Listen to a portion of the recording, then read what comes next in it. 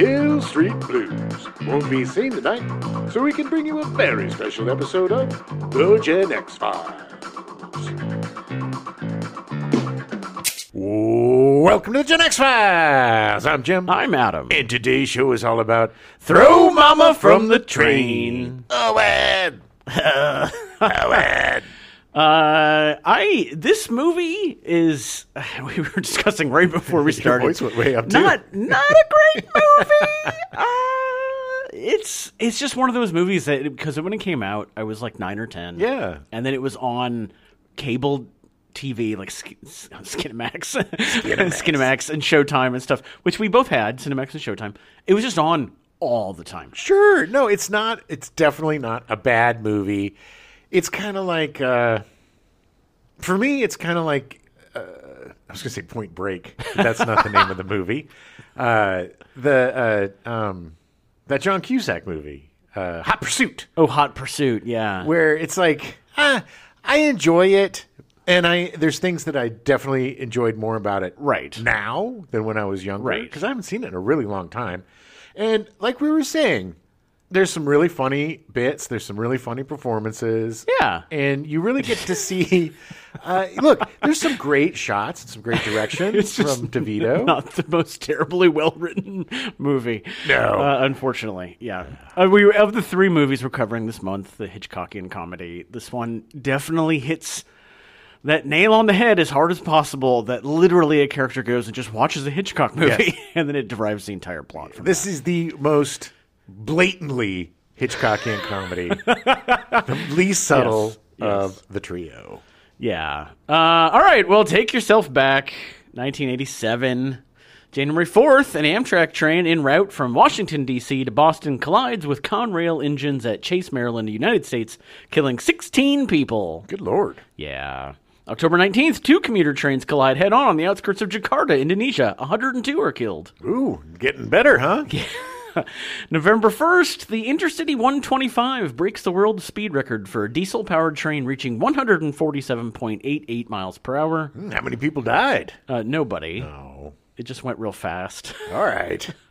December 11th, Throw Momma from the Train is released in theaters. So funny that it's called Throw Momma from the Train, since that is literally like 18 seconds of the movie. Yeah.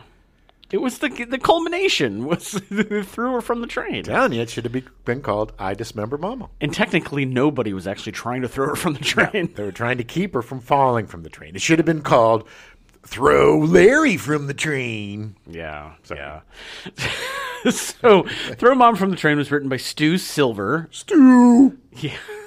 Well, Silver got his break writing for Soap, the TV sitcom Soap. Actually, Great show. It was a sitcom. Yeah, definitely. Yeah. It was great, and it was, Billy Crystal was on it. I think this is probably where they got to know each other.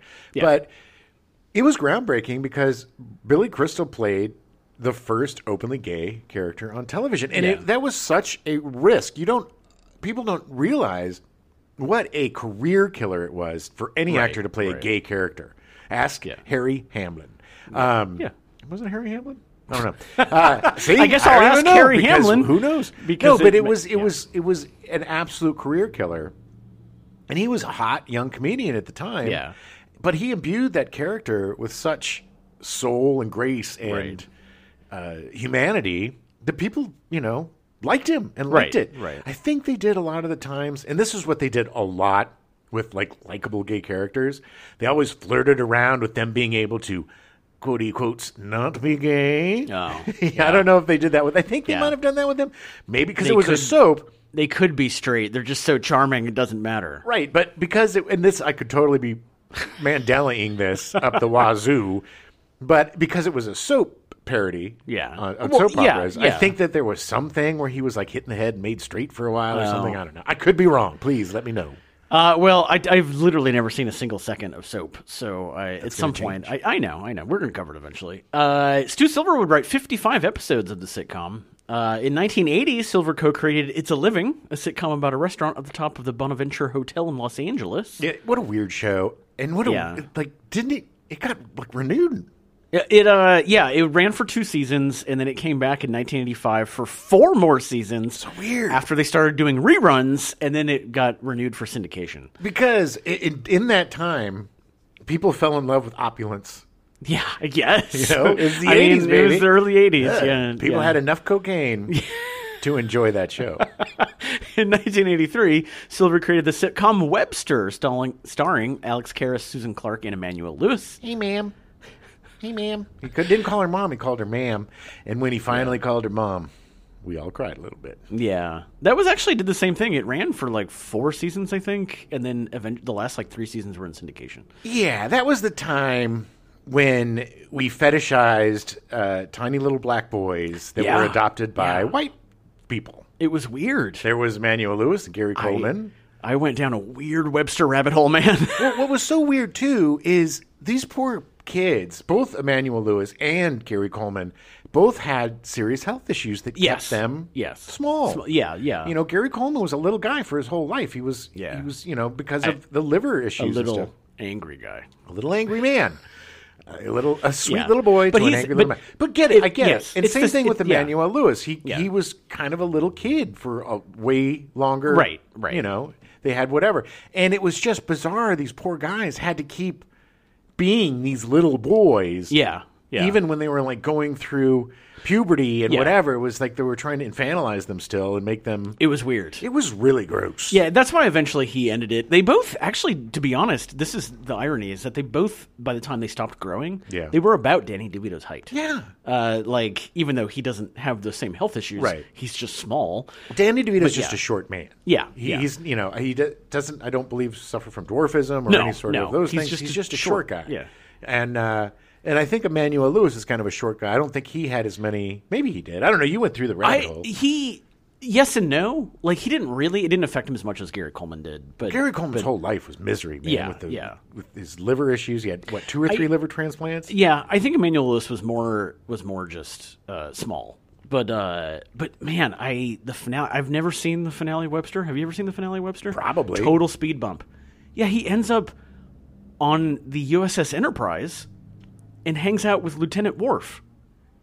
It is the weirdest. It's literally called like Web Trek or something. It is the weirdest ending to a show I've ever heard of. I did not see this, apparently. It was so weird. I have to see this. It was so weird. Like, that was his thing, is that he was like, I'm going to go off to college. And then he ends up somehow on the Enterprise and is like hanging out in space. There seems to be a lot of timeline issues with that, Adam. I know. And a lot of canonical issues, too, as well as Star Trek and the Webster universe. Yeah. It was weird, anyway. That is super weird, by the way. Yeah, at some point we'll have to we'll talk about crazy weird finales. Endings. Yeah, because Alf was the same way. Hey, I like to eat cats. It never ended. It just ended on a cliffhanger. That was it. Alf We're still living in the Alf hell that was created in the 80s. Hey, I'm from Melmac. I like eating cats. Oh. So going back to Stu Silver. Yes, back to the show. Throw Momma from the train. He made a foray into features when he was asked to write Good Morning Vietnam. Good Morning Vietnam! They ended up using the first half of his script for the movie, although he received no writing credit for it. Ooh. Yeah, I had to do some really deep dive onto this because I couldn't find it's listed everywhere that he wrote the first half of Good Morning Vietnam, and there's one actual published reference from a producer. So I don't. It's still kind of like maybe keeping he did. It quiet. He got 0 credit for it, but the WGA is weird that way. So is Vietnam. It was also Good Morning Vietnam was released a month after Throw Momma from the Train came out. It actually premiered December 18th of 87, and then it came out in January of 88. Nice. Starring Bruce Kirby's son, Bruno Kirby. Yes. Remember him? Robin Williams. Yeah. I would say more starring Robin Williams. Well, yes, but Bruno Kirby was the grump. Right. Like he always was. Yeah. The resident grump, Bruno Kirby. In 1990, Silver created Good Grief about straight-laced Warren, his sister Debbie, her flamboyant husband Ernie, and their transvestite assistant Raoul, who run a funeral home. The most bizarre adaptation of Charlie Brown and the Peanuts ever made. Good grief, Adam. It starred Howie Mandel, Jill Brooks, and Wendy Shaw. Wendy Shaw played Snoopy. Yes. The project had been turned down by every network and cable channel since 1983. Well, they were pushing that for a long time. Seriously, just try it. Until Fox picked it up and it ran for 13 episodes before being canned. I seriously think they just did it to be like, stop contacting us about good grief. Fox was the garbage dump of TV. But they needed just anything. put whatever on. Look at some of the stuff that started out the Fox network, man. Ooh, baby. Wait, you mean we got to fill 4 hours every day? What? Can't we just have Married with Children 8 times? Yeah, well, Tracy Ullman show? Eventually they did. that was it. So Silver didn't do much after that, and apparently he died from complications of prostate cancer in Rochester, New York on July 18th, 2023 at the age of 76. Oh. Just a few months ago. That's sad. That's super sad. It's super sad he didn't get to do other stuff. No, his career just kind of fizzled. It's sad. It makes me sad. But look, I mean, he put himself on the map, man. I mean, you can literally, if you Google "throw Momma from the train," the first thing that pops up is that it's literally showing like 18 times today somewhere on TV. Stu! It's not an expensive property to put on your streaming service. No. So Larry Brezhner, who had picked up the script and worked with Orion Pictures to get the movie made, to get Throw Momma from the Train made. Brezhner made a splash by producing Arthur, starring Dudley Moore in 1981. It was a surprise box office smash, which, by the way, a few days ago, randomly, the theme song was stuck in my head while I showered. No idea why. Because I just kept singing it to myself. Because I sang it on the last I don't even know if I've seen Arthur. I don't think I have.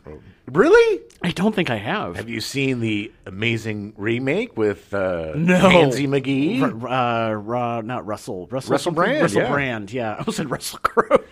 That would have been much better. A bunch of people get hit by phones. Oh, it was so awful. No, I will not watch anything Russell Brand does. Not just because of his questionable grossness. I find him to be very unfunny. He's unpleasant. He is such...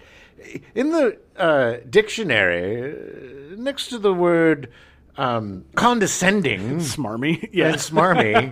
Smarmascending, I think, is... Smarmascending. That is literally... way to describe that gross man. Russell Smarmasending. But at least he's not into conspiracy theories and gross stuff now. Yeah. So... Brezhner would later go on to produce such hits as Good Morning Vietnam, The Burbs, The Vanishing, and most notably, Clifford in 1994. Oh, I love Clifford. Not about the dog yet. I'm not the red dog. We're talking about the Martin Short, Charles Grodin movie. Yes. Martin Short playing... Can you act like a normal boy? Can you just act like a normal boy? I love that movie so much. Yes. The script featured the movie Strangers on a Train, directed by Alfred Hitchcock, as we said earlier, which was owned by Warner Brothers. Ooh. Warner Brothers was very reluctant to give the rights to use Strangers on a Train to the producers of Throw Momma from the Train. Why? Money? Well, they realized... I mean, yes, I think they were using it as leverage. They realized that Orion still owned the rights to Arthur from 1981, so they traded the 1951 Alfred Hitchcock classic to make an Arthur sequel. They literally said, you can use these rights for the movie, but we get all of the rights for Arthur back. Great. I guess nobody got a good deal then. No, Arthur 2 on the Rocks in 1988 turned out to be a complete disaster at the box office. If there was any movie, it did not need a sequel at all. It was a perfect little encapsulation. Yeah. It was Arthur. Nobody needed to see what happens. This is the thing, guys. When you make a movie with a happy ending, to make a sequel, you got to blow up the happy ending and then just make a piece of crap. It's like the buddy cop sequel problem where you're like, oh, we got to figure out a way to make them not to hate each other again. It's like, every buddy cop movie except for Lethal Weapon falls into that trap. Right. How do we make them not friends again? The irony is that Throw Momma from the Train was the 13th most successful movie of 1987. Ooh, lucky 13. I mean, obviously it didn't do terribly well, but it did well enough. Definitely better than Arthur 2 on the Rocks. Yes, which I honestly thought came out. It's really weird because I'm watching Moonlighting now. Yeah. And it's weird to think Magnum was on at the same time. It's certain things, it just seems weird that they crisscross, Adam. Crisscross. So Danny DeVito was tapped to direct. Despite being mostly known as an actor, DeVito had a long history of directing. Oh, yeah. He did 2 short films in 1973 and 1975. He directed 3 episodes of Taxi between 82 and 83. And he had 2 short films in 1983 used in the HBO Cinemax anthology show Likely Stories. Do you remember Likely Stories? Vaguely. Yeah, I tried. It's funny because it's not really available anywhere because it looked really interesting. Yeah. Like, it's just a series of shorts, 30-minute shorts. I'm sure if it was on HBO at a certain time, I watched it. Probably. Because I watched everything on HBO. In 1984, he directed The Ratings Game, the first original movie financed by Showtime. I remember this, actually. It starred DeVito and his wife, Rhea Perlman, and featured Huntz Hall, Michael Richards, George Wendt, and Jerry Seinfeld. Yeah, yes, a very young Jerry Seinfeld. It was like about a TV station and something. Something like that. Yeah, he was like I think he was an executive or vaguely. I do remember the movie. I know I've seen it. It made an incredible impression upon me. DeVito directed 2 episodes of Mary in 1985, starring Mary Tyler Moore. It was another one of her sitcoms that did not remember that. Did not do quite as well. No. Well, Mary Tyler Moore show is iconic. I know. It's one of the greatest sitcoms ever. It's just Mary Tyler Moore, Lucille Ball, a lot of these actors just couldn't recapture the magic. I mean, what do you do? Yeah. You're never going to have I Love Lucy again. You're never going to have the Mary Tyler Moore show again. No. They broke ground and were amazing. And DeVito directed 1 episode of Amazing Stories in 1986. I remember that. That was the Steven Spielberg anthology series. It was. So DeVito originally wanted to play Larry Donner, the part that Billy Crystal played, but opted to take the role of Owen instead. Well, it would have been interesting because it's very... not typecast, but it seems... But I could totally see him doing it. What I'm saying is it would have been more interesting to see him play that part. Yes. It would have been, He could do Owen in his sleep. Yeah. It's not... It's not a big stretch. Well, that's not what I'm saying. I'm just saying that he's a very funny guy, and he's a funny-looking guy. Yeah, and he plays the kind of creepy, weird, but sweet well. He plays off his physicality really well, and he knows how to use it to the benefit of his characters. And I just think it's like it's seeing Bruce Willis playing the hero, or it's seeing It's a standard. Yeah, exactly. It would have been a little more interesting to me to see him playing the straight part rather than... Yeah, I agree. I would have liked to have seen that version of the movie. I think it'd be interesting. But he was so good. He gave Owen so much heart. He should have just played both characters. He should have. Twins. Crisscross. Yeah, well, yeah. A bunch of actors were considered for the role of Owen, such as... Robin Williams, Joe Pesci, Dudley Moore, John Candy, Bob Hoskins, Christopher Lloyd, John Goodman, Michael Keaton, and John Lithgow. I'm curious. See, I think it would have been great if it were he and Michael Douglas. Because A, they were best friends, and B... God, that would have been... It would have been such a better movie. That would have been weird. Yeah, but it would have been such a better weird movie. Because it would have been more serious, I think. If Michael Douglas was playing Owen? No. Well, that would have been amazing. But I'm thinking him as Larry and then, as Owen. I could see that. Because Michael Douglas is such a good actor, and he's also stealthily amazing at comedy. Oh, yeah. And whenever the two of them, whether it was War of the Roses or whether it was One Flew Over the Cuckoo's Nest, right. Whenever they worked together, either behind or in front of the cameras, they were always gold. And War of the Roses is DeVito's masterpiece. Oh, yeah. Brilliant movie. DeVito was in 3 movies in 1986, right before Throw Momma from the Train. He was in Wise Guys, starring Joe Piscopo, directed by Brian De Palma. Was that a comedy? I don't think so. I mean, yes. I think it was like a dark comedy, like a black comedy, but I don't remember. I just know... I've never seen it. At this point, Joe Piscopo was interminable. He had gotten his muscles. That's true. And the steroids had kicked in. Yeah. And it just eviscerated anything funny in that man. He was so hilarious. I think this was around the time that Johnny Dangerously came out, right? I think it was like 86, 87. 85, 80. I thought it was a little... anyway. Dana DeVito was also in Ruthless People, directed by David Zucker, Jim Abrams, and Jerry Zucker, the guys who did Airplane. Also starring Bette Midler, Judge Reinhold, Anita Morris, and Helen Slater. So funny. And it was Bill Pullman's feature debut. So good. And he and Bette Midler are gold. Gold together. Gold. I want to say I know I've seen this, but I don't remember any of it. Oh, it's so good. I love the Zucker brothers. Oh, and it's great. And it isn't just, the Zucker brothers being Airplane and that kind of goof. Right. It was more serious, but Judge Reinhold is absolutely hilarious in it. Bill Pullman, it's one of his funny... People forget how funny Bill Pullman can be. I know. Because he wasn't that funny in Spaceballs. He was kind of the straight guy in that. Yeah, I mean, he was funny, but he wasn't funny. But he plays such a dope in this. He plays like a wannabe Miami Vice kind of guy. Oh, yeah. And it's just... Okay, yeah. My favorite Bill Pullman comedic performance is in Independence Day. Yeah, that was pretty funny. Danny DeVito was also in My Little Pony, the movie, doing the voice of the Grundle King. Did they know? Did they know what Grundle meant? In 1986, probably not. I mean, I know that Grundle was a word back then. I mean, we still use Grundle as the space between. We'll throw it out there. If you think you knew what Grundle was in 1986, email us. I mean, I'm sure it was like a take on Grendel, because they were the My Little Pony writers were very literary, and they mostly pulled from classics. They did. They really did. But Grundle, between your butt and your balls, right?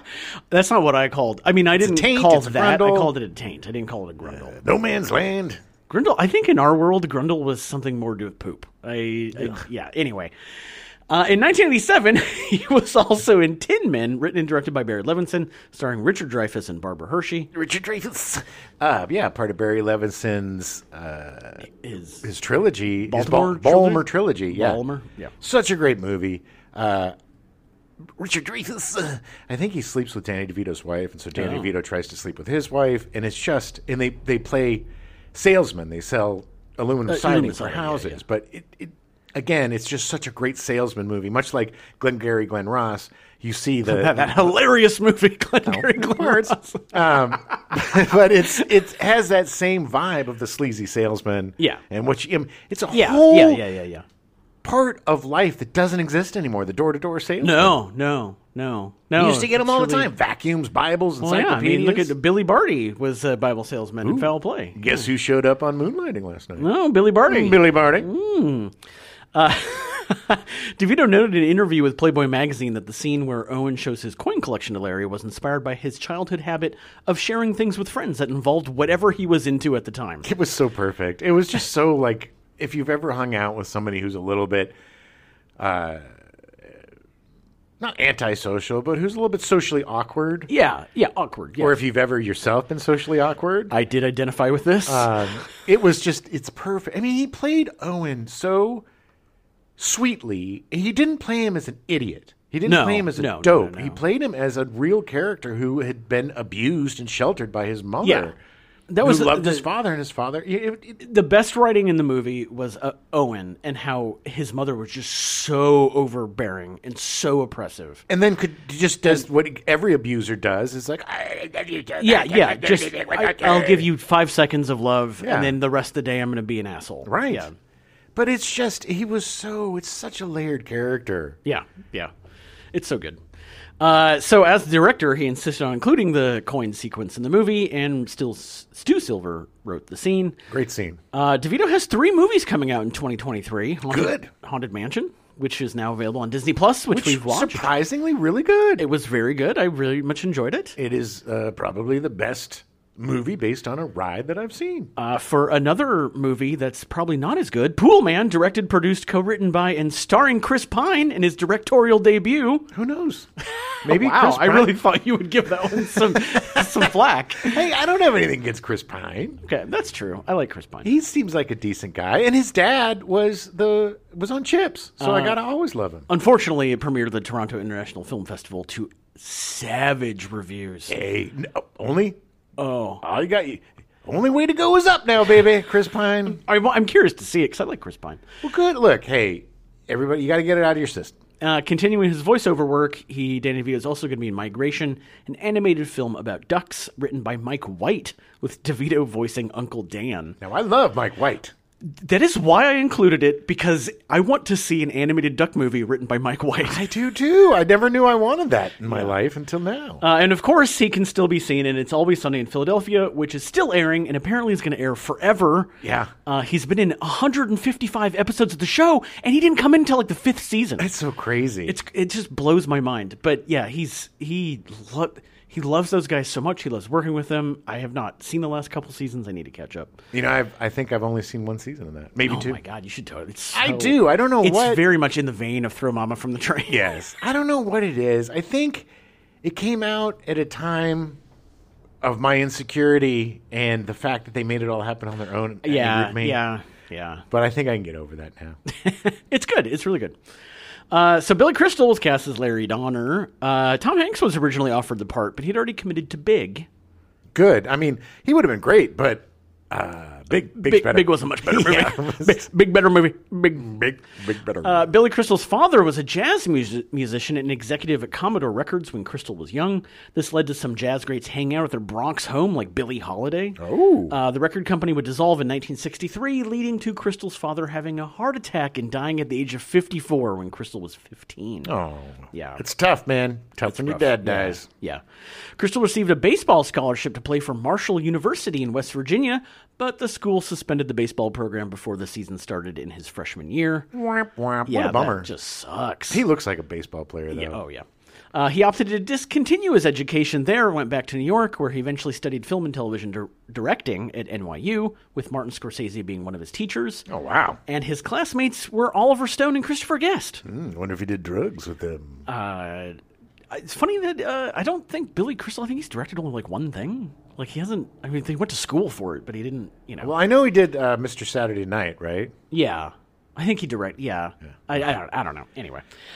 I think he's directed a few things. Yeah. He started doing stand-up. Well, he's not like Oliver Stone, Christopher Guest level of direction, I guess is what I'm trying to say. He's not even Danny DeVito level of direction, let's be honest. He's not even the best director in this room! Look, Danny DeVito's good, so. Yeah, he is. He started doing stand-up and sketch comedy around New York and was actually scheduled to appear in the first episode of Saturday Night Live, but his sketch was cut. He was great. Look, I was a huge, huge fan of Billy Crystal in his youth. I loved his stand-up. His stand-up was hilarious, and a lot of baseball stuff, even back then.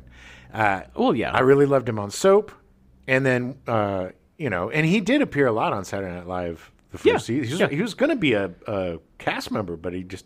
For some reason, didn't. Yeah, he would make an appearance in a later episode that season. He would make guest appearances on game shows like Hollywood Squares and the $20,000 Pyramid. He still, to this day, holds the record for the fastest bonus round win of the $20,000 Pyramid at 26 seconds. Because he talks real fast. He does. His big break came when he was cast as Jody Dallas on Soap, one of the first unambiguously gay characters in the cast of an American television series. Unambiguously gay character. He appeared in 73 episodes of its entire 4-year run. In 1982, Billy Crystal hosted his own variety show, The Billy Crystal Comedy Hour on NBC. Oh, yeah. When Crystal arrived to shoot the 5th episode, he learned it had been canceled after only the first 2 aired. Where is everybody? Wah, wah. Where is everybody? What? Canceled? Whoa. After hosting SNL twice on March 17th, 1984, and the show's 9th season finale on May 5th, he joined the regular cast for the 84 to 85 season. Yeah, he was great, too. His most famous recurring sketch was his parody of Fernando Lamas, a smarmy talk show host whose catchphrase, "You look marvelous," became a media sensation. And he was playing Fernando Lamas, who is the father of Lorenzo Lamas, who was in Grease. Yes. He would later release a comedy album and single with the same title. You look marvelous. Crystal's first film role was in Joan Rivers' 1978 film Rabbit Test, the story of the world's first pregnant man. I remember this when this came out. It was bizarre. Everybody freaked out about it for whatever reason. I can imagine. And it was just like, Joan Rivers, really? It was the only movie that she directed. That was it. Oh, there was a reason. Rabbit Test was also Michael Keaton's film debut. Yeah, but nobody knows. Nobody's seen it. It seems like men getting pregnant comedies don't do terribly well. Well, it just was weird. It wasn't particularly funny, and it was a bomb. Yeah, it was a big bomb. Neither was Junior with Arnold Schwarzenegger. So I love Junior.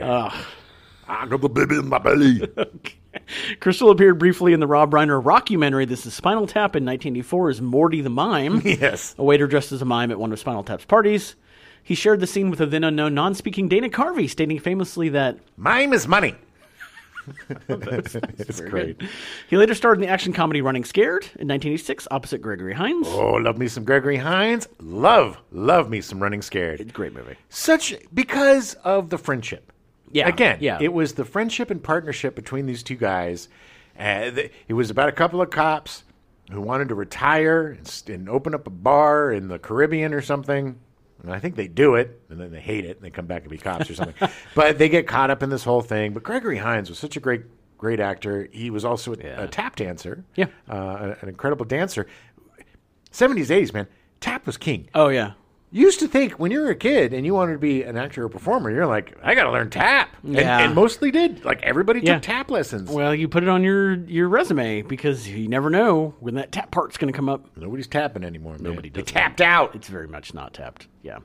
They're not tapping that. In 1987, in addition to appearing in Throw Momma from the Train, he was also in The Princess Bride in a supporting role with Carol Kane, directed by Rob Reiner. Have fun storming the castle. Crystal has received numerous accolades, including 6 Primetime Emmy Awards for outstanding individual performance in a variety or music program for his hosting duties for the Grammys, the Oscars, and the outstanding writing for a variety series for writing his comedy special Midnight Train to Moscow in 1990. Say what you want about Billy Crystal. He was one of the absolute best hosts of the Oscars. Oh, yeah. He owned hosting the Oscars for several years, and he was great at it. And that's not an easy gig. No. I mean, obviously, because the last 15 years, it's been a disaster. But that was back when people actually cared and cared about and watched the Oscars. Right. He was great. He was a very good host. Crystal would win a Tony for his one-man Broadway show 700 Sundays in 2005. Wasn't that about going and watching baseball with his dad? Yeah. Ugh, everything was baseball with him. Baseball. This is why I stopped liking him. Baseball. He was nominated for 3 Grammys for his comedy albums, but never won. And despite hosting the Academy Award show 9 times over 22 years, he's never received any nominations for an Oscar. Why would he? I know. It's just saying. It's like, what has he been in that's Oscar nominated? He'll eventually get the Lifetime Achievement Award. The Booby Prize? Yeah. The Thalberg Booby Prize? Yes. that I have gone on record saying that I will refuse. You will refuse. When the Academy comes to me on their knees. Come to you. And says, we're giving you the Irving J. Thalberg Award. You're going to go, no. Award. I'm going to say, no, thank you. And be polite about it. Crystal can most recently be seen in Here Today, a movie he starred in with Tiffany Haddish, but also co-wrote, directed, and produced. Yeah. That one's high on your list? Yeah. I love Tiffany Haddish. Yeah. I am not a fan of latter-date Billy Crystal. I'm sorry. I'm just not. That's fine. He can also be heard reprising his voice role of Mike Wazowski in the Disney show Monsters at Work. Anne Ramsey was cast as Mrs. Mama Lift. Evan! Ramsey is a direct descendant of William Brewster, who traveled to America via the Mayflower. Nice. In college, she became interested in theater and performed in several Broadway productions in the 1950s. Nice. She married actor Logan Ramsey in 1954. Logan! In the 1970s, Ramsey began a successful Hollywood career in character roles and appeared in such television programs as Little House on the Prairie, Wonder Woman, Three's Company, and Ironside. She appeared with her husband in 7 films, including her first, The Sporting Club, in 1971, and her last, Meet the Hollowheads, in 1989, co-starring Juliette Lewis and John Glover. Do you remember Meet the Hollowheads? I kind of do. Ramsey's somewhat slurred speech, a trademark of her later performances, was caused in part from having had some of her tongue and her jaw removed during surgery for esophageal cancer in 1984. Wow, makes me feel really good about my impersonation. This is something that people, like, obviously when she was in The Goonies, like, that was a much bigger movie than this, and they made her, like, people was like, oh, so she got typecast as a surly old woman. I remember being young and people being like, yeah, they took out part of her tongue, and everybody was like, no, they didn't. It's just a choice. And it's like, no, it was a choice. Yeah. Yeah, well, look, she was an extremely brave woman. I mean, and fought pain and worked really hard and was absolutely in on the joke, you know? Oh, yeah. Oh, she played it perfectly. She knew what she was playing. Yeah. She knew what she was hired for, and she delivered every single time. I want to see the pre-surgery stuff. Same. I need to find some things with her in it and just see, because the only stuff I know her from is from post-surgery stuff. Well, I've got Wonder Woman on DVD. No, do you? Maybe we'll take a little peek. We will.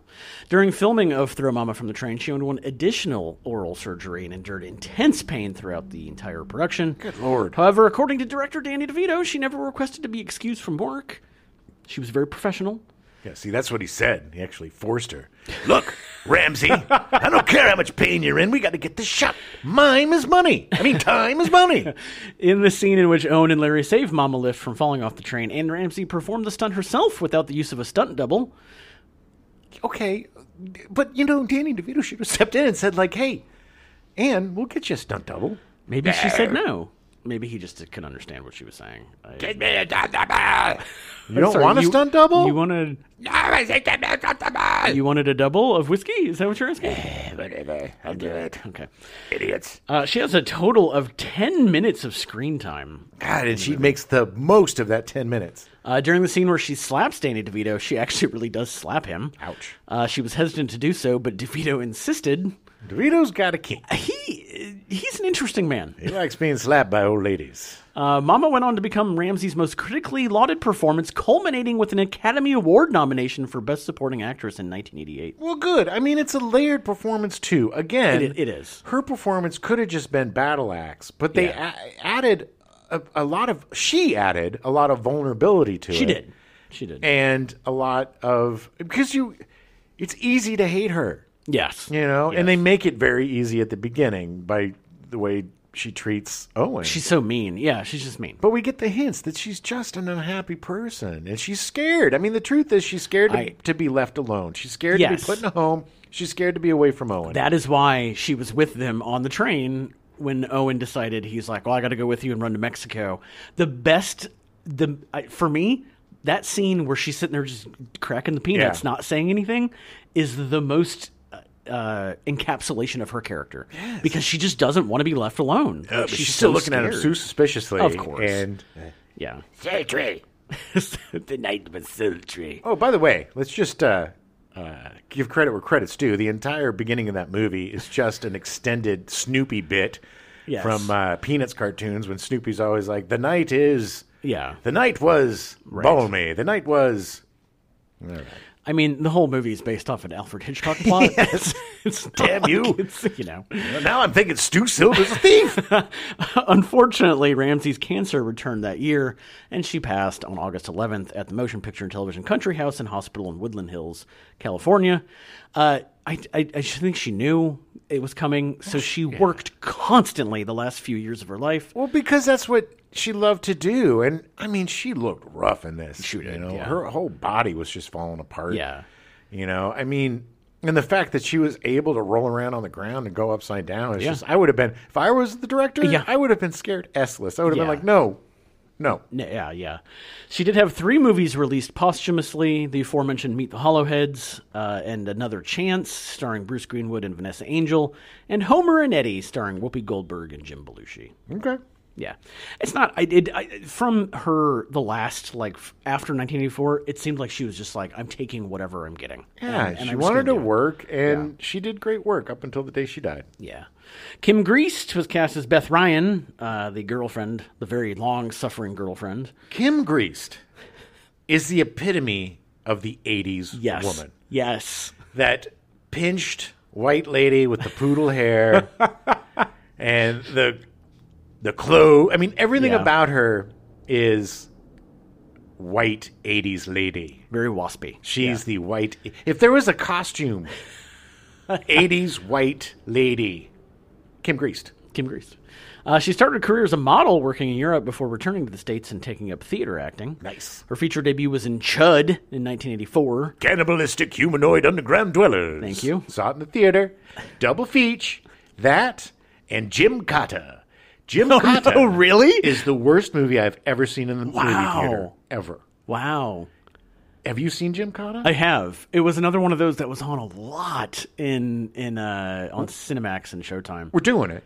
I mean, we got to do it. We got to do Chud, too. Because it's awful. But it is awful. Even back then I knew it was bad. But I just remember 40 minutes of Jim Cotta. Because Jim Cotta, there was a gymnast whose name I forget. Yeah. Who was very popular at the time. So they gave him a movie. And it was his martial arts was a cross between gymnastics and karate. I'm sorry. It was Jim Cotta. And so there's this part where conveniently there's a log that's set up much like a pommel horse, and he swings on that thing and kicks maybe 1,000 dudes. Yeah. Just maybe 1,000. Spinning. Just spinning and kicking, and they keep coming. Maybe we should wait till it gets off the pommel horse. All right. Well, we're definitely going to cover it. So, oh my God, Jim Cotta. Greist also made an appearance in Brazil in 1985, directed by Terry Gilliam. Great movie. Fantastic movie. And in Manhunter in 1986, directed by Michael Mann, the very first Hannibal Lecter movie. And quite possibly the best. I absolutely adore that movie. It's a toss-up between that and Silence of the Lambs. Yeah, definitely. But definitely Manhunter's up there. But Manhunter is the 80s version, baby. Yeah, I know. And you got William Peterson playing the title role. And you got Brian Cox as Hannibal Lecter. He was so good as Hannibal Lecter. Oh, such a great movie. And Michael Mann directed it. One of his first. Yeah. She made a few more movies in the late 80s and throughout the 90s, while also making guest appearances on TV, most notably being in the 2 Homeward Bound movies in the 90s. Of course. Yeah. She was up for the role of Alex in Fatal Attraction before it went to Glenn Close. Weird. She looked like so much like her. Yeah. Definitely listen to our Fatal Attraction episode of how Glenn Close forced her way into that movie. I won't be ignored, directors. Yeah. In 2001, after a guest spot on Judging Amy, she decided to retire from acting. Wow, must have been a horrible experience. Judging Amy was a not good show. It was all right. Yeah. She currently resides in Stamford, Connecticut, living a quiet private life. Stamford's beautiful. Have you ever been to Stamford, Connecticut? I've never been to Connecticut. Richie Riches, man. Yeah. I had a friend. I think I've been through Connecticut. Anyway, sorry. I spent Thanksgiving there. I had a friend whose family bought a place in Stamford. Yeah. I've definitely been through Connecticut. Yeah. And, Stamford, Connecticut. It's beautiful, yeah. Yeah. It's walking through there is like walking through, some Hollywood movie. Right. Like, it's like they designed this whole place as a set, and you're like, what is going on? It's like, if you really wanted to know what the neighborhood in Home Alone looked like, Kate Mulgrew was cast as Margaret Donner, his wife/ex-wife, Billy Crystal's wife/ex-wife. So good in this. She's so great. She gained fame for playing Mary Ryan in the soap opera Ryan's Hope for 3 years of its 13-year run from 1975 to 1978. All right. She was Mrs. Columbo in the show the same name in 1979, but it only ran for 1 season. Excuse me, sir. Mrs. Columbo here. Just one more thing. What do you mean I sound like my husband? I think part of the problem is that Columbo was not anywhere near the movie or the show, so there were people who were like, well... Where's your husband? On vacation? Yeah. Well, Park in the car? All they had to say was in one Columbo movie or episode to say, yeah, my wife's working on a different case, and then it would just open it right up. Exactly. Yeah. In 1985, she co-starred in Remo Williams' The Adventure Begins with Fred Ward. Oh, such a good movie. Such a great movie. I need to see that again soon. Mulgrew had a hard time keeping a straight face on set as she found both Billy Crystal and Danny DeVito to be extremely funny. Good thing she didn't have very many scenes with either of them. Well, the best was the scene where she's on the boat, getting on the boat. Yeah. And literally Danny DeVito is 6 inches behind her following the whole time. It's just like... way to make it obvious, buddy. Yeah, well, I mean, he was a weird, creepazoid. Well, he wasn't the stealthiest guy. No, he was not. Mulgrew is perhaps best known for playing Captain Catherine Janeway on Star Trek Voyager, appearing in 170 of the 172 episodes over 7 seasons. Oh, she was great. More recently, she was a main character in Orange is the New Black, appearing in 85 episods. So good. I still have never watched that. It's a great show, but she plays, I think, Russian. Yeah, kind of.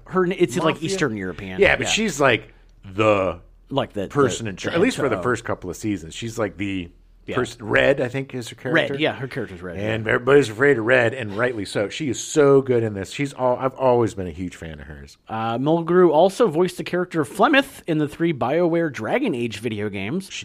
Damn well she did. I had no idea. I'm very excited about playing those. She most recently can be heard voicing Catherine Janeway in the animated show Star Trek Prodigy, the 10th Star Trek series airing on Paramount Plus and Nickelodeon. Nice. Yeah. Branford Marsalis was cast as Lester. That's me doing jazz. Not a robot? It's kind of a jazz robot. It's a jazz. I was like, it's kind of intermixing with the robot noises. Yeah. Well, I invented a jazz robot. Jazz robot, yeah. Marsalis is a jazz musician coming from a large jazz family. He is the son of Dolores, a jazz singer and substitute teacher, and Ellis Lewis Marsalis Jr., a pianist and music professor. Yeah. His brothers, Jason Winton and Delfieo, are also jazz musicians. Wynton Marsalis owned the contemporary jazz scene of like the 80s. Yeah. And his brother was great too, but everybody knew Wynton. Oh, yeah, for sure. In 1985, Branford joined Sting, singer and bassist of rock band The Police, on his first solo project, The Dream of the Blue Turtles. Such a pretentious, stupid name. I love Sting, but Sting? F you, Sting. Sting being pretentious? Sting is the only guy that is charming and funny enough to get away with all the horribly pretentious crap that you hear about him. I have tantric sex, Jim. It's 14 hours long. It's uncanny how much you sound like Stanley. I know. It's seriously, that was actually a recording. His accent was just staged the entire time. Yeah. Well, I know the real Sting. What is his name? Is like Simon Thumper? Gordon Sumner? Gordon Sumner. Yeah. Yeah, you're not so cool now, Gordon Sumner. Branford Marsalis would play on every Sting album until 1999. There was a documentary about the forming of Sting's band called Bring on the Night that featured Marsalis. It's a good doc, actually. Oh, really? I've never seen it. I used to be a huge Sting fan, so yeah. Apparently, his natural presence in the documentary and ability to make the band laugh led him to try acting. Tried it. He actually got better as the movie went on. He did get better as the movie went along. Shortly after Throw Momma from the Train came out, Marsalis was cast in Spike Lee's School Days. He also contributed some music to the film. Okay. In 1992, Marsalis became the leader of the Tonight Show band on the newly launched The Tonight Show with Jay Leno after Jay Leno replaced Johnny Carson. Marsalis didn't do much acting, appearing in the second season of Living Single in 1995, the Showtime TV movie Mr. and Mrs. Loving in 1996, which he also composed the soundtrack for, and in Eve's Bayou in 1997. Mr. and Mrs. Loving was about the first interracial was it? Couple that the Lovings who basically... Yeah, there was another movie that just came out a couple years ago. Yes. Yeah. But yeah, I mean, if it weren't for them... Oh, yeah. You wouldn't be able to have... That's like in the interracial 60s, marriage. man. Yeah. It's just so mind-boggling to me sometimes. Marsalis would release 33 albums where he is the band leader and has appeared on over 120 albums from musicians such as... Harry Connick Jr., Bella Fleck, Dizzy Gillespie, The Grateful... Dead. James Taylor, Stevie Wonder, the Allman Brothers, Crosby, Stills, and Nash, but not Young, Carole King, and Miles Davis. Well, yeah, they kicked Young out because he was an asshole. Yes. You don't like The Touch of Grey, Jim? You know, I've explained this before. I was a deadhead for many years. I'm a recovered deadhead. And if I hear like 3 notes from that hillbilly band, it makes me want to throw up. I was never a fan of the Grateful Dead. I never got it. Same like with Fish. It was like, hey, let's noodle around for 45 minutes. You probably didn't have a period. Well, I guess your hallucinogenics period happened after the Grateful Dead. I was in my 30s. Yeah. So no, it was definitely long after I realized how much I did not like the Grateful Dead. If marijuana and hallucinogenics did not exist, there would be no Grateful Dead. You know, honestly, I think part of the reason was because they released the Touch of Grey, which is the only song. Oh, we know there's something about a train, but they're driving the train. But Touch of Grey was like had a music video and stuff, and I was just old enough to be like, oh, this is pretty good. And then I tried to listen to others, and it was nothing like that. I will get by. Dinka dinka dinka binka dinka linka doo. Dinka linka binka dinka linka dinka doo. That's my... I wish we had a video right now. That was fantastic. And it's so funny how much I really adored them. Yeah. And I cannot even fathom listening to a note. Rob Reiner was cast as Joel, Larry's agent.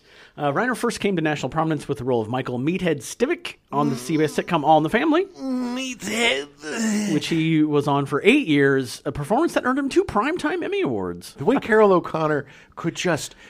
milk the word meathead was just delicious. Yeah. Reiner made his acting debut in 1984 with This Is Spinal Tap. As a director.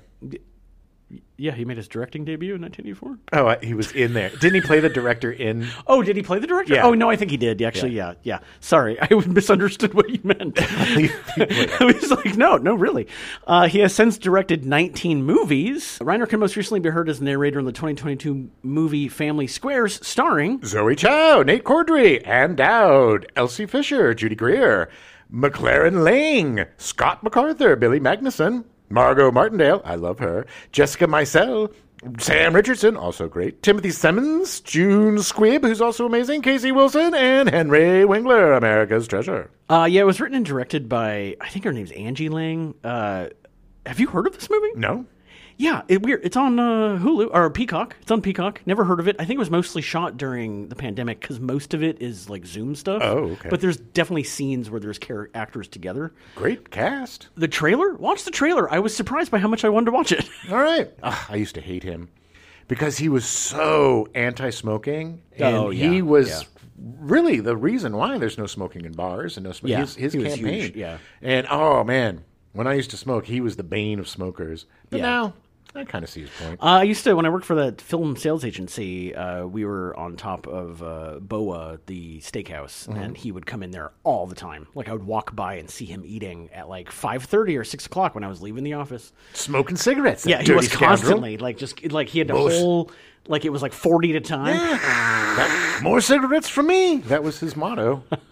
Anyway, check out Family Squares. It's on Peacock. Check it out. I'm curious to see. You just watch the trailer. It's interesting. It's not going to be great. June Squibb plays a mother who's dying. Yeah. Like grandmother or great-grandmother's dying, and then all these secrets come out. Oh, that sounds interesting. But she has some funny lines already, and Sam Richardson's amazing in it. Rob Reiner is a great director. Yeah. Stand By Me. Yeah. Spinal Tap. Yeah. Amazing movies. Sure. So, did he do Princess Bride? Yes. Yeah, look. Yeah, that's just why it's weird that he was in this at all. Yeah. Which, granted, it was a one scene, but, like, he was super busy. He was also really good friends with Billy Crystal. He was. They were really good friends. They were back close, back, like, when he was doing Soap and he was doing All in the Family. Yeah. I think that they were pals. Yeah, yeah. Bruce Kirby was cast as Detective De Benedetto. I just want to first point out that De Benedetto was the name of my sister-in-law, her maiden name. De Benedetto? De Benedetto. That's such a neat name. It's actually Tony Bennett is technically a De Benedetto. So it's Italian. Yeah. De Benedetto. Sicilian. Very Sicilian. Sicilia. De Benedetto. Yeah. It's just interesting that they used that for the name. But it's Tony Bennett's original name before he anglicized it. Tony Benedetto. Yeah. But Bruce Kirby, a longtime character actor, started his television career in the 1950s with appearances in Goodyear Television Playhouse. Oh, yeah. Remember that smash hit? Yes. During the 1960s, he appeared in I Dream of Jeannie, The Nurses, The Defenders, Car 54, Where Are You? Hogan's Heroes, and The Patty Duke Show. In the 70s, he appeared in Bonanza, Ironside, Barney Miller, The Rockford Files, The Marcus Nelson Murders, Kojak, MASH, Alice, and Columbo. I didn't know Bonanza was in the 70s, too. Weird. It went through to like 73. That was a long show. It went from like 58 to like 73. Well, in fact, even longer than that, because I remember when The Simpsons like outran. It was like the longest running primetime show. Like, because I want to say I think Bonanza was like 18 years or something. Maybe. Like, it was crazy. Is that Lorne Green? Yeah. It was a long time. Yes. It ran all the way through the 60s. It was a long time.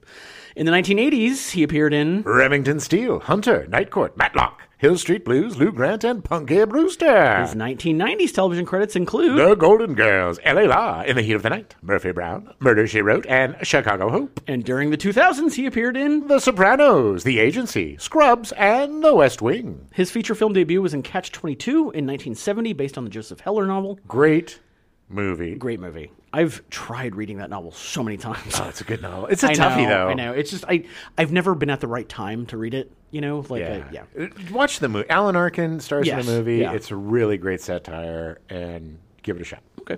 He is the father of Bruno Kirby, also a character actor who appeared in City Slickers with Billy Crystal and This Is Spinal Tap, amongst a ton of other movies. Such a serious young man. Such a serious Yeah, he seemed to always. Yeah. His characters, at least, were very serious. Yeah. Whether it was when Harry met Sally, he's very serious about his friendship. And Good Morning Vietnam. Good Morning Vietnam. He's very serious about running a radio station. Very serious about it. At City Slickers, he was very, very serious about being on roping doggies. Horses. Yeah. Dogies. Yeah, dogies. Dogie roping. He was very serious about it, Adam. His father, Bruce, actually outlived him, with Bruno dying in 2006 at the age of 57 from complications with leukemia. That was such a shock. That makes me so sad. Yeah, he was. I'm teasing him, but he was a great actor.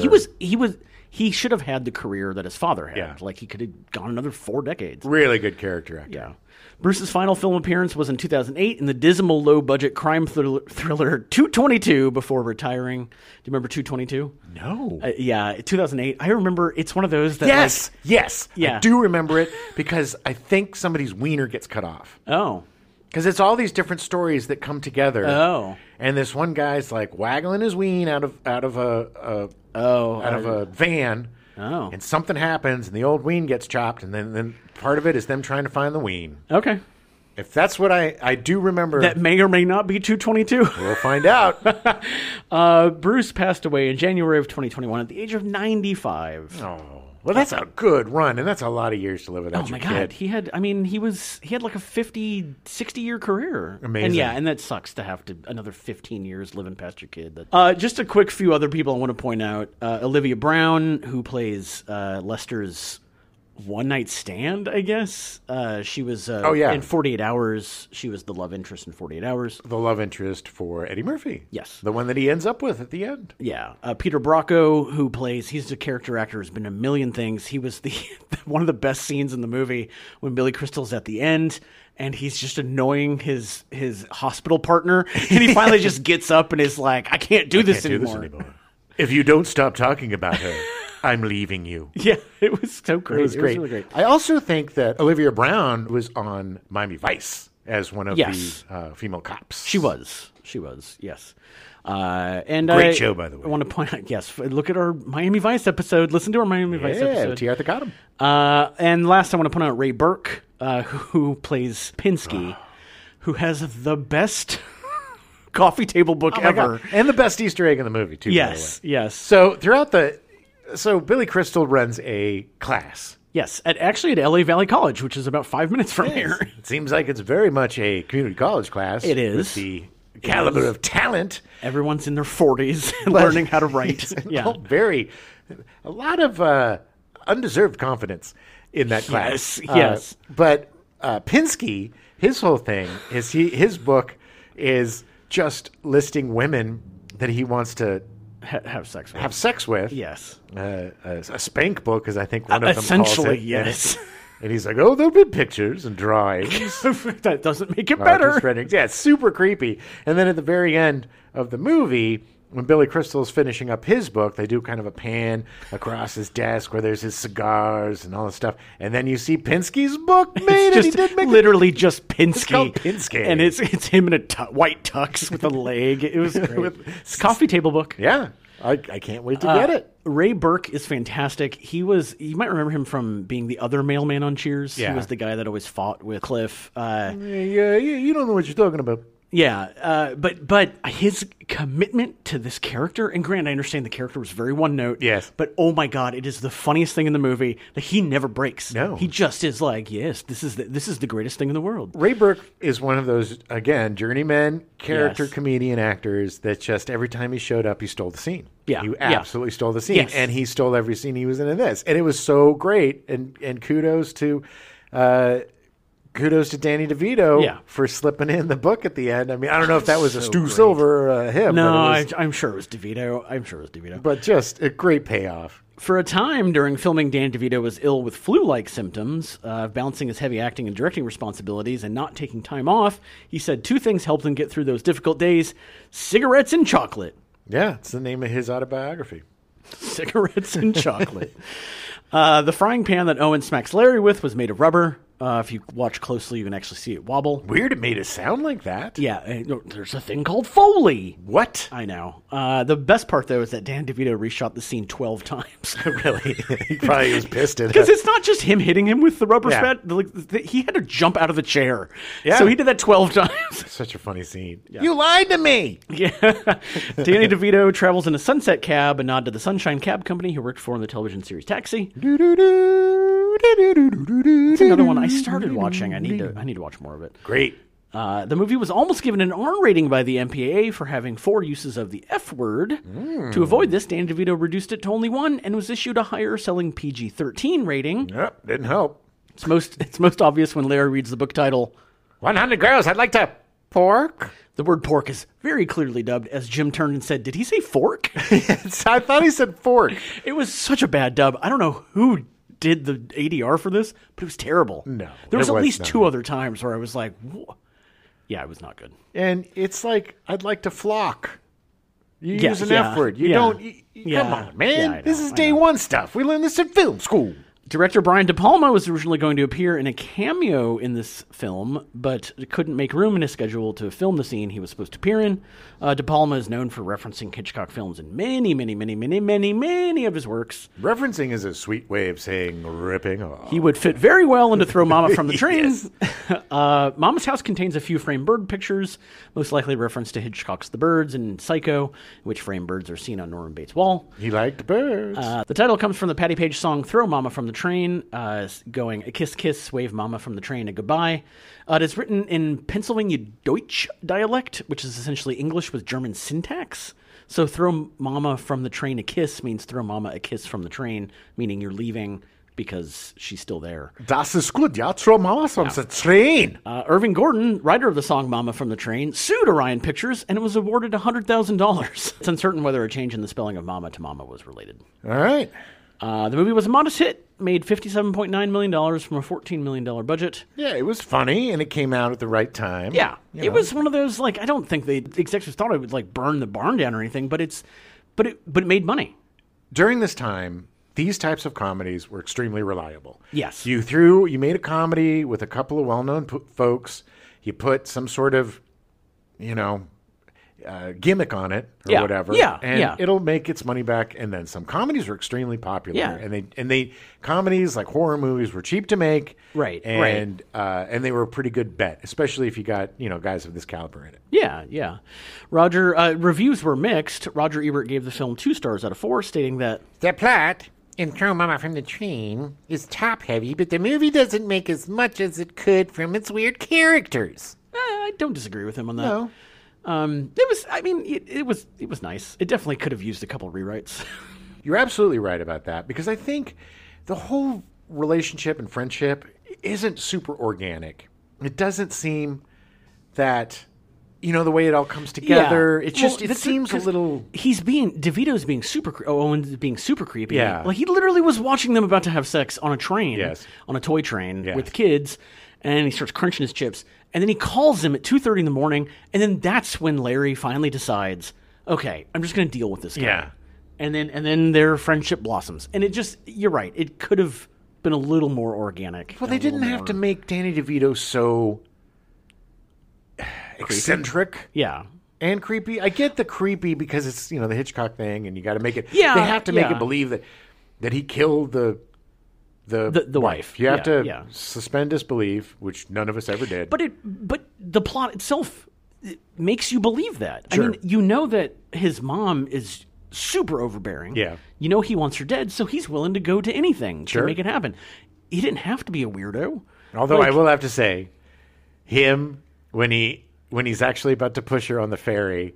And when she bends over, and instead of pushing her back, he's going to push her butt, and the way he adjusts his hands was hilarious. Yeah. I mean, that's those little things that make Danny DeVito a genius. This is when he's going bowling, and he sees the 10 pins turn into his mom, and he's bowling. Like, that kind of stuff is what makes Danny DeVito brilliant. Great. And Billy Crystal is a great reactor. He's a really great comedic actor. And they really did have a good chemistry. Yeah. Their chemistry let this rise above more than it should. With anybody else, it would have been a much more mediocre movie. But with the talent that it had in it, these guys are watchable, they're funny, and Anne Ramsey is hilarious. And it's just, the talent rises above the material, I think, in this one. It does. Janet Maslin of the New York Times wrote, Mr. Crystal and Mr. DeVito make one of the oddest pairs imaginable, but have a rapport that's a delight. Janet Maslin liking something. It's weird. Oh, somebody must have, maybe she got a little something that night. And Variety understood the point of the movie, saying in their review, very clever and engaging from beginning to end. The movie builds on the notion that nearly everyone, at least once in life, has the desire to snuff out a relative or nemesis, even if 99.9% of us let the urge pass without ever acting on it. Yeah, it's a fantasy movie. I mean, that's the whole point, is that it's Yes, it's a wish fulfillment. Yeah. Look, let's be honest. 18, 20, maybe 30 times a day, you think about killing me. That's a low number. Yeah, you're being conservative, but you haven't done it yet. No, not yet. I don't like the crisscross talk you're having with Phoebe, though. But yes, we'll have the other person that lives in the apartment kill you. They'll never suspect me. I'm saying it's not a smart idea. I'm just saying. I am saying is that I've started teaching writing classes at LA Valley College. Nice.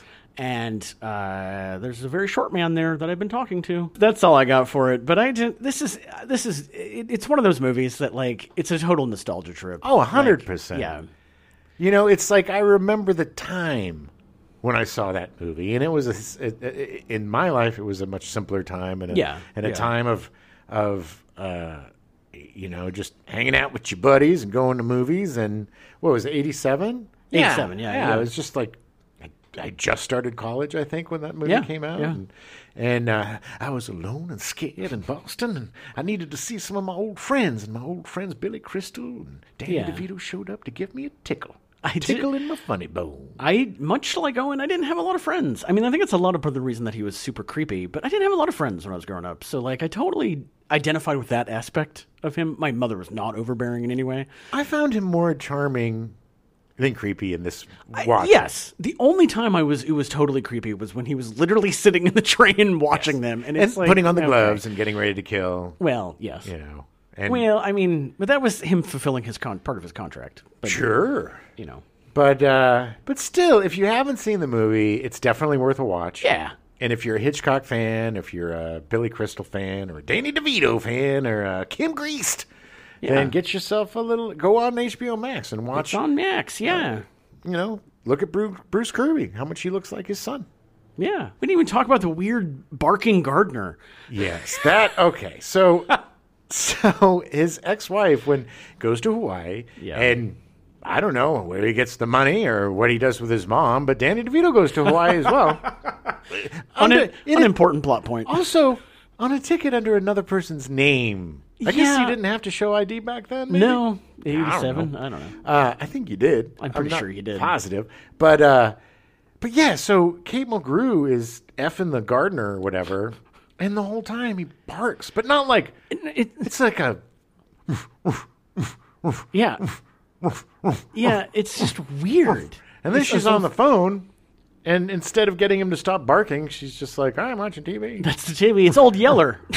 But such weird things. You know, those were things that, you're on set, and somebody's like, hey, wouldn't it be funny if my character barked during sex? And DeVito's like, yeah, sure, whatever, I don't care. I don't feel good. I gotta focus on my scene where I'm sitting behind you in the couch. Reading Us. It's just a fun, quick movie. Again, a good double feature with maybe Foul Play. Yeah. Or even, So I Married an Axe Murderer or High Anxiety. It's just, it's a good pairing. There's so many great Hitchcock comedies out there. And this may not be the best one, but it's definitely worth a look. It's fun. It's totally fun. Yeah. We'll be back next week with So I Married an Axe Murderer. Hid! Pounce! No!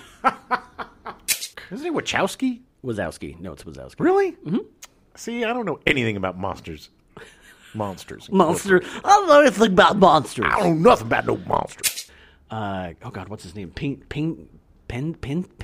Or Pinky? Or... Pinsky. We now return you to your regularly scheduled programming, Saturday Night Live, already in progress.